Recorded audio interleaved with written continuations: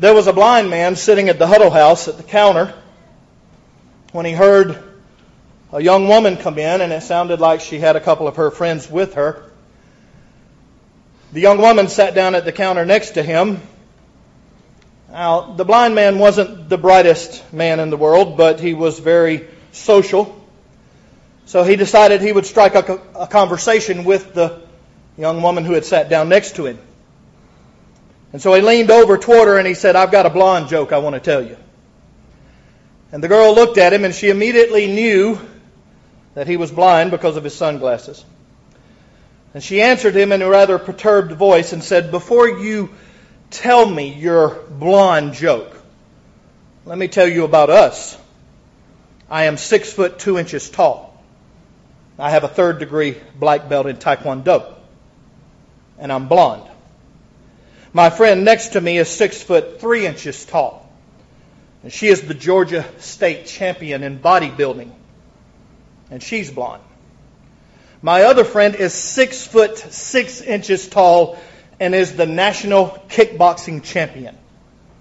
And she is blonde. So, old blind man, do you still want to tell us your blonde joke?"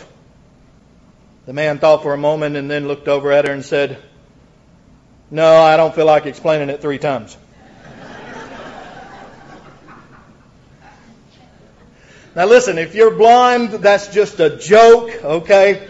If you want, after services, you can corner me and tell me a dumb preacher joke, and I promise I'll stand there and laugh.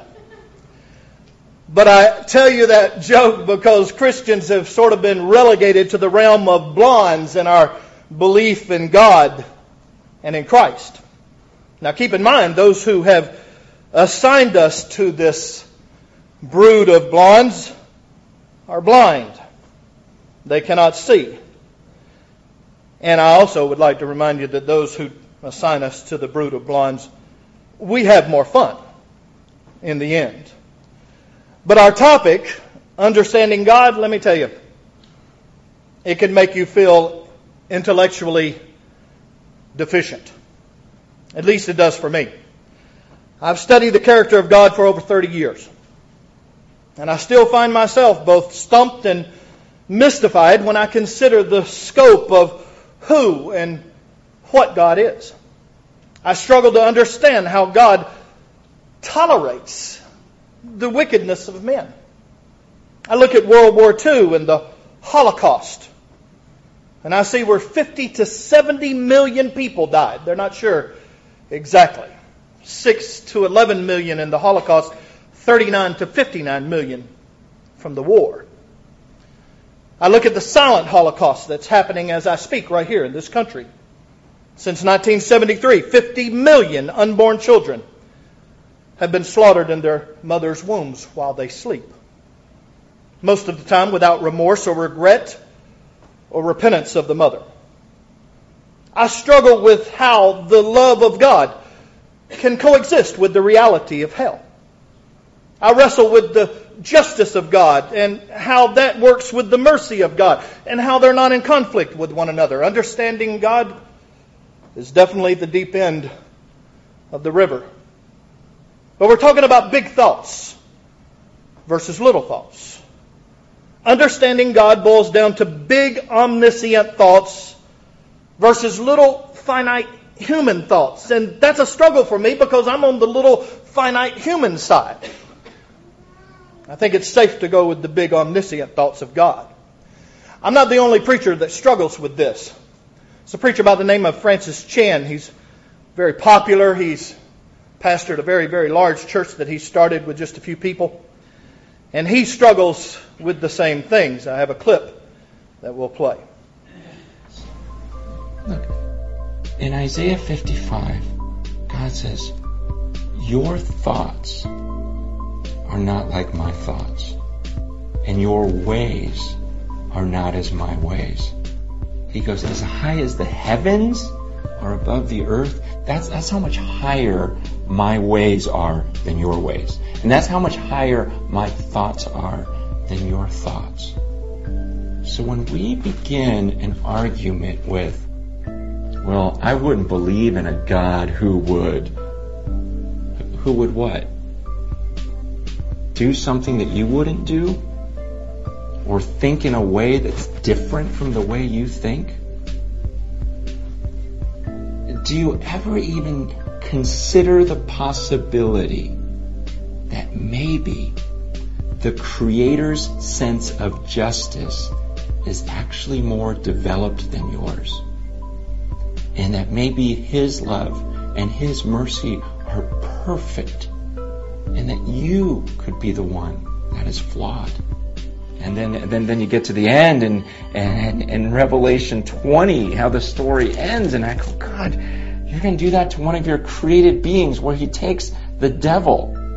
In Revelation 20, verse 10, it says, the devil, this is God's creation, who had deceived them, was thrown into the lake of fire and sulfur, where the beast and the false prophet were, and they will be tormented day and night forever and ever. And I read that, I go, really? Tormented day and night forever and ever? And then in verse 15, if anyone's name was not found written in the book of life, he was thrown into the lake of fire. Look, there are a lot of things in this book that I go, wow, God, you did that, you thought that, I wouldn't think that, and I wouldn't have done that. But when I come to those passages, and when you come to those passages, does it even enter your mind that maybe He knows something that you don't? Or is it always, I have this ability to reason, and I have this level of morality, and so something in Him must be off here, or I won't believe in Him?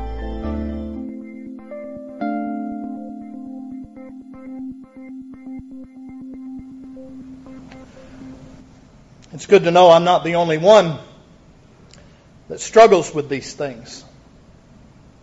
It's a struggle to understand God. We may not understand His patience and how He tolerates such an evil world. We may not understand how infinite love and infinite justice can coexist with one another. We may not understand how love can have any part in the existence of hell, but it boils down to God knows more than we know. And He is always right. Always right. He cannot do wrong. He cannot be wrong. Omniscient thoughts trump finite thoughts every time. God Himself says so. Chan mentioned it.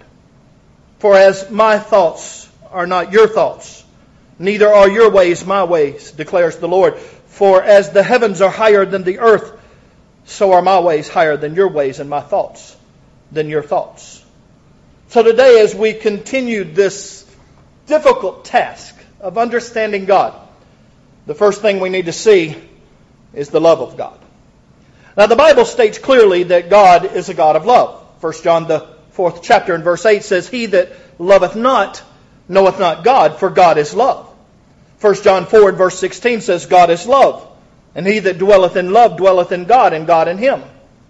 Now, regretfully, the majority of the religious world, as well as the non-religious world, have taken these statements, God is love, out of these two verses, and they've created a silent universalism that secretly permeates our thoughts and our theology. I call it good old boyism. Joe's a good old boy. He'll give you the shirt off his back. But Joe doesn't go to church. He doesn't worship God. He doesn't follow Christ. He doesn't pray. He doesn't give. He doesn't study. He's not a Christian. But when Joe dies, because God is love, we think Joe's somehow going to be all right. That's silent universalism. Tozer puts it this way. And by the way, someone asked me last week, why do you keep quoting Tozer? Because of his insight into the character of God. And also, you may think this is some great theological PhD. Tozer never finished high school. He went for a few weeks and he quit. But Tozer puts it this way. He says, the Apostle John by the Spirit wrote, God is love. And some have taken his words to be a definitive statement concerning the essential nature of God. This is a great era. John was, by those words, stating a fact. He was not offering a definition. Equating love with God is a major mistake, which has produced much unsound religious philosophy and has brought forth a spate of vaporous poetry completely out of accord with the Holy Scriptures and altogether of another climate than that of historic Christianity. God and His love is a part of who He is, but it is not all of who He is.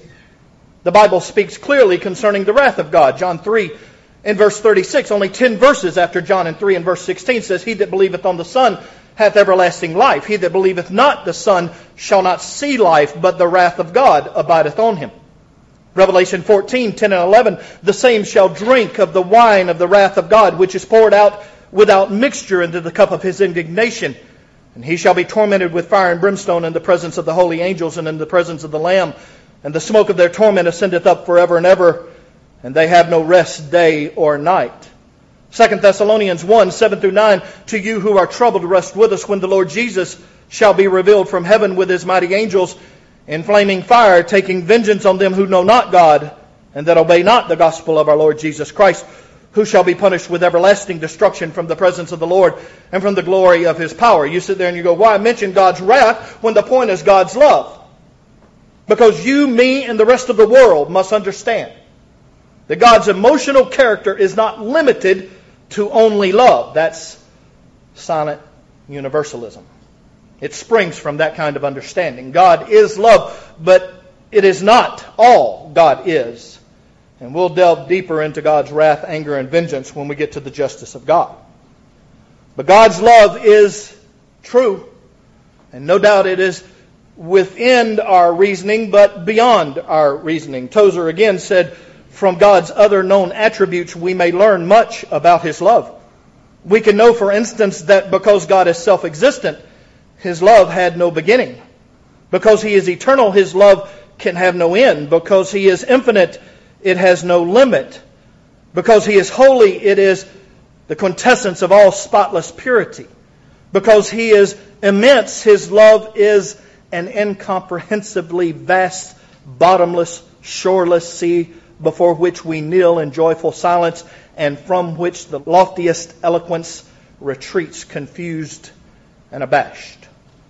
It is a strange and beautiful eccentricity of the free God that He has allowed His heart to be emotionally identified with men.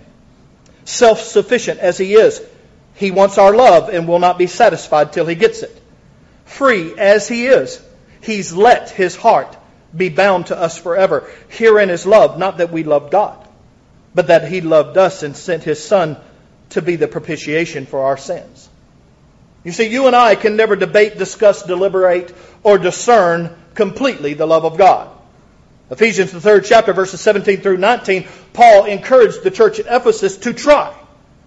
But he said that Christ may dwell in your hearts by faith, that you, being rooted and grounded in love, may be able to comprehend with all the saints what is the breadth and the length and the depth and the height, and to know the love of Christ, which passes knowledge, that you might be filled with all the fullness of God.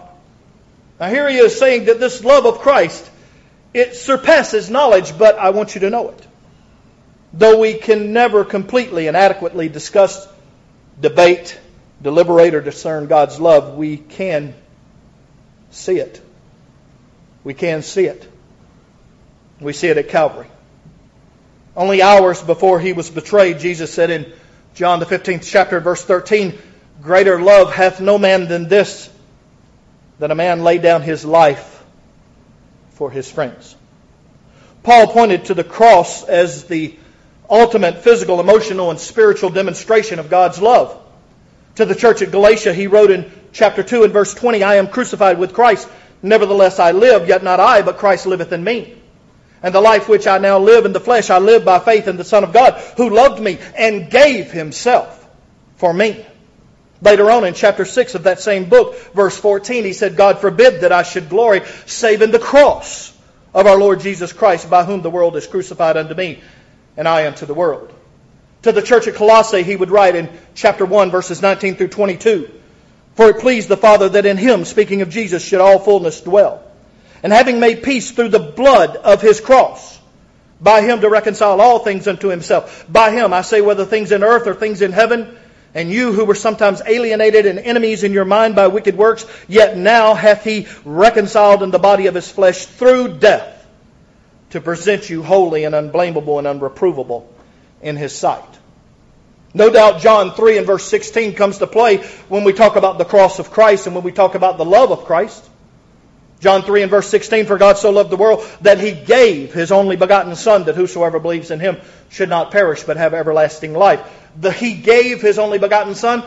That doesn't mean he sent him into the world to do a walkabout or to look around. It means he sent him into the world to nail him to a cross. And that is exactly what God did because of his love. Isaiah 53 verse 10 and verse 11. Yet it pleased the Lord to bruise him. He hath put him to grief. When thou shalt make his soul an offering for sin, he shall see the travail of his soul and shall be satisfied. By his knowledge shall my righteous servant justify many, for he shall bear their iniquities. The cross of Christ demonstrates the love of God fully and completely. Romans 5 verse 8 and verse 9 says, but God commendeth his love toward us, in that while we were yet sinners, Christ died for us. Much more then, being now justified by his blood, we shall be saved from wrath through him. I venture to say there's not a woman in here or a man in here that would give your child to die for someone else. Much less there's not a person in here that would give their child to die horrendously for someone else. To be mocked, to be spit upon, to be berated as a worthless animal, to be shredded by a flagellum, to be crowned with thorns. What parent? What parent could do that? God loved so much. That is exactly what he did. God's love is clearly demonstrated at the cross. Second, the second thing we must understand about God is the mercy of God. Now, the definition of mercy comes from the Greek word eleo, which means to help one afflicted or seeking aid, to have compassion and pity. Merriam-Webster puts it like this: compassion or forbearance shown especially to an offender or to one subject to one's power, lenient and compassionate in treatment. Let me give you mine. God's withholding something that we deserve. Wrath. Mercy is God's withholding something that we deserve. Anyone in here who has ever been pulled over by a police? How many of you have ever been pulled over by a police? How many of you have ever been given a warning? That's mercy. If you in fact broke the laws concerning the operation of your automobile, you deserved a ticket. But instead you were let off with a warning. That's mercy, the withholding of something that you deserved. Everyone knows the story of David and Bathsheba. David committed adultery with Bathsheba, and then to cover up that sin, he had her husband killed. According to the law, David was guilty on 2 counts, 2 capital counts, adultery and murder. Both of those were capital offenses in the law of Moses. But Nathan would come to David and say, the Lord hath put away your sin. Thou shalt not die. That's mercy. David received what he needed, not what he deserved. You and I need to understand something. We deserve nothing from God. The only thing we deserve from God is wrath, anger, and vengeance. He chose to go another route. Tozer puts it best. He says, when through the blood of the everlasting covenant, we children of the shadows reach at last our home in the light, we shall have 1,000 strings to our harps, but the sweetest may well be the one tuned to sound forth most perfectly the mercy of God. For what right will we have to be there? Did we not by our sins take part in that unholy rebellion which rashly sought to dethrone the glorious King of creation? And did we not in times past walk according to the course of this world, according to the evil prince of the power of the air, the spirit that now works in the sons of disobedience? And did we not all at once live in the lust of our flesh? And were we not by nature children of wrath, even as others? But we, who were one time enemies and alienated in our minds through wicked works, shall then see God face to face, and His name shall be in our foreheads.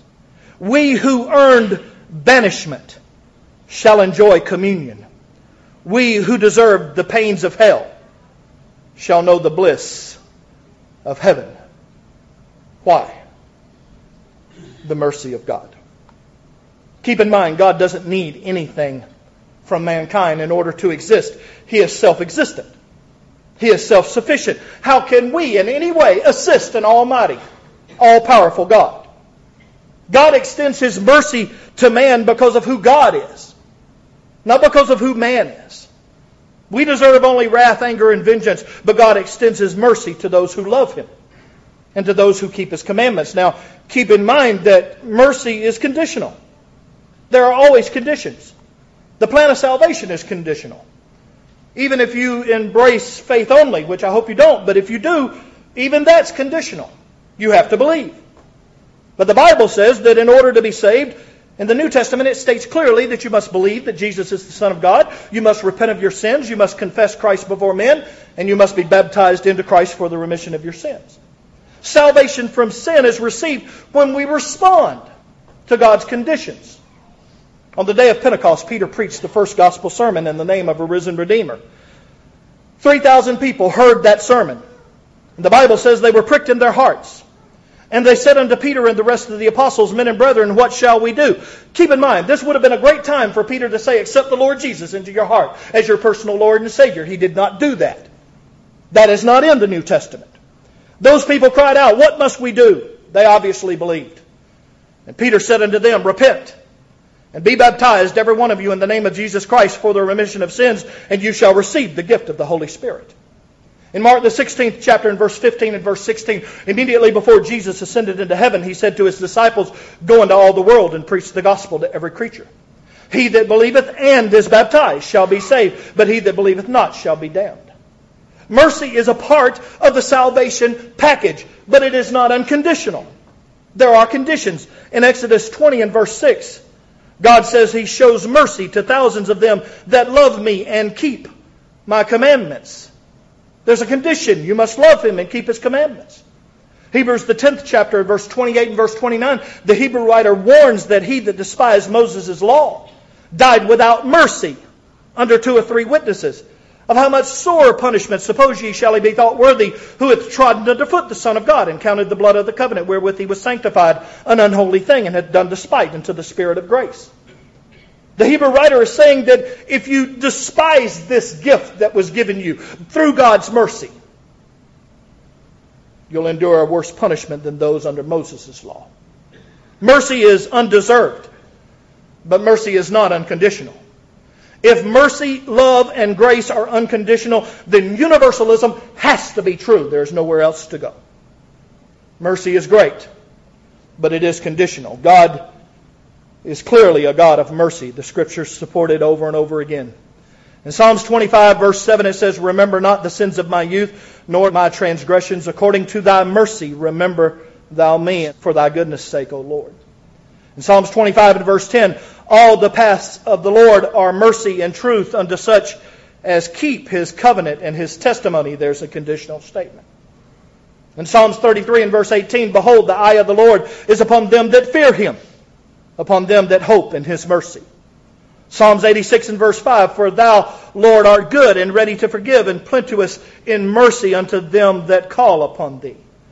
Hebrews the 4th chapter, verses 14 through 16, a New Testament passage says, seeing then we have a great high priest that is passed into the heavens, Jesus the Son of God, let us hold fast our profession.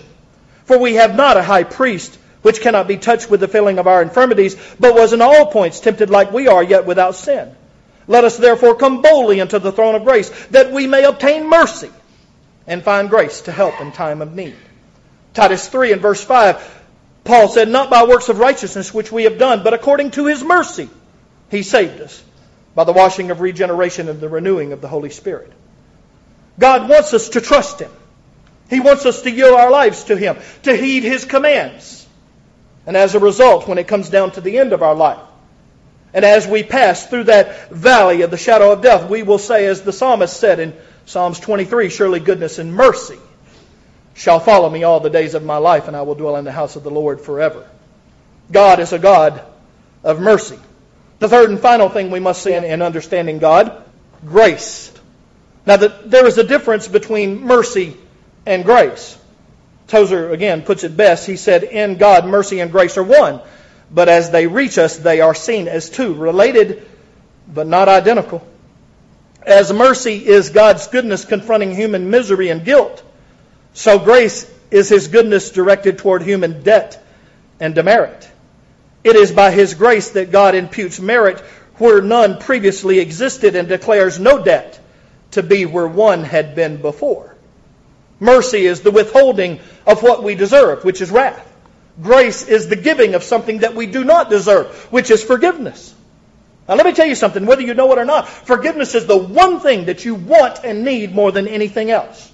You may not believe that, you may deny it, but when you stand before an almighty God on the day of judgment, you'll look over at me and know I'm right. The one thing that you need and want more than anything else is forgiveness, and grace is the means by which you can have that forgiveness. You see, we all have a problem when we have a mountain of sin. My mountain of sin, well, I'm 54 years old. I'm going to assume that at age 12, I became accountable unto God. Somewhere in that area. So for 42 years, I've been accountable before God.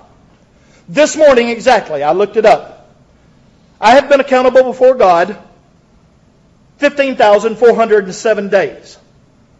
Now, if you consider the fact that I might have sinned 10 sins a day, my mother would tell you it was far more than that.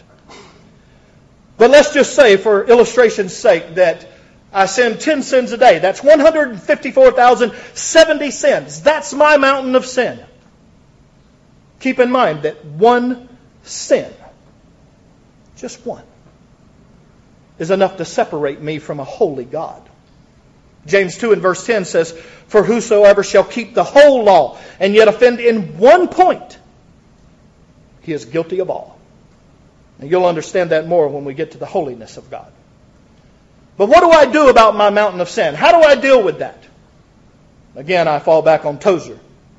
He says, we can never know the enormity of our sin, neither is it necessary that we should. What we can know is that where sin abounded, grace did much more abound. To abound in sin, that is the worst and the most we could or can do. The word abound defines the limit of our finite abilities. And although we feel our iniquities rise over us like a mountain, the mountain nevertheless has definable boundaries. It is so large, so high, it weighs only this certain amount and no more. But who shall define the limitless grace of God? It's much more, plunges our thoughts into infinitude and confounds them there. All thanks be to God for grace abounding. My mountain of sin is overshadowed by God's infinite grace where I have found forgiveness. Romans 5 and verse 20, where sin abounded, grace did much more abound. Now the much more abound is from the Greek word hyperperizio. It means to superabound, to abound beyond measure. No matter how big my mountain is, God's grace is bigger. And there's a mountain of verse to support it. In John the 1st chapter and verse 14, the Bible says, and the Word was made flesh and dwelt among us, and we beheld His glory, the glory as of the only begotten of the Father, full of grace and truth. Romans 3 and verse 24, being justified freely by His grace through the redemption that is in Christ Jesus. Ephesians 1 and verse 7, in whom we have redemption through His blood, the forgiveness of sins, according to the riches of His grace. Ephesians 2 and verse 5, even when we were dead in sins, hath He quickened us together with Christ. By grace you are saved. Ephesians 2, 8 and 9, for by grace you have been saved through faith, and that not of yourselves. It is the gift of God, not of works, lest any man should boast. 2 Timothy 1 and verse 9, God who hath saved us and called us with a holy calling, not according to our works, but according to His own purpose and grace, which was given us in Christ Jesus before the world began. Hebrews 2 and verse 9, we see Jesus, who was made a little lower than the angels for the suffering of death, crowned with glory and honor, that He, by the grace of God, should taste death for every man. The word grace appears 131 times in the pages of the New Testament. In every single book of the New Testament it appears, with the exception of Matthew, Mark, and 3 John. Grace, love, and mercy as well as other attributes of God, brought Jesus into a dark world and nailed Him to a cross so that you and I could find forgiveness. Grace is the reception of something that we do not deserve, and that something is forgiveness. The New Testament writers often began or ended their letters with grace, mercy, and love. And I can think of no better way to end this lesson. He is yours if you will receive Him. His love is yours if you will respond to Him. His mercy is yours if you will yield yourself to Him. His grace is yours if you will embrace it. But there are cautions. You can fall out of God's love. And someone may say, where's that book, chapter, and verse? John 15 and verse 10. Jesus said, if ye keep my commandments, ye shall abide in my love, even as I have kept my Father's commandments and abide in His love. When Jesus said, if, He makes it conditional. If you keep His commandments, you'll abide in God's love. If not, you will not. You can neglect or despise God's gift, and His mercy will be withdrawn. Hebrews 10, 28 and 29. He that despised Moses' law died without mercy under the testimony of 2 or 3 witnesses. How much sore punishment suppose ye shall be thought worthy, who had trodden under foot the Son of God, and counted the blood of the covenant wherewith He was sanctified an unholy thing, and had done despite unto the Spirit of grace. I don't know if you know it, but when it says he who despised Moses' law, the Greek word means just set aside. Just set aside. If you look at the cross of Calvary, and you just set it aside, sorer punishment than those punishments that were dealt out in the time of Moses. You can actually fall from grace according to the Bible. If you reduce Christianity to a set of laws, you can fall from grace. Galatians 5 and verse 4, Paul warned the church at Galatia, Christ has become of no effect unto you, whosoever you have justified by the law. You are fallen from grace. The bottom line is this. God wants a relationship with you. He doesn't want you just keeping laws. He wants to have a relationship. That's why the love. That's why the mercy. That's why the grace. Every one of those things is in the cross. His love, His mercy, His grace. It's all there. And you can have it, but you have to come to the cross.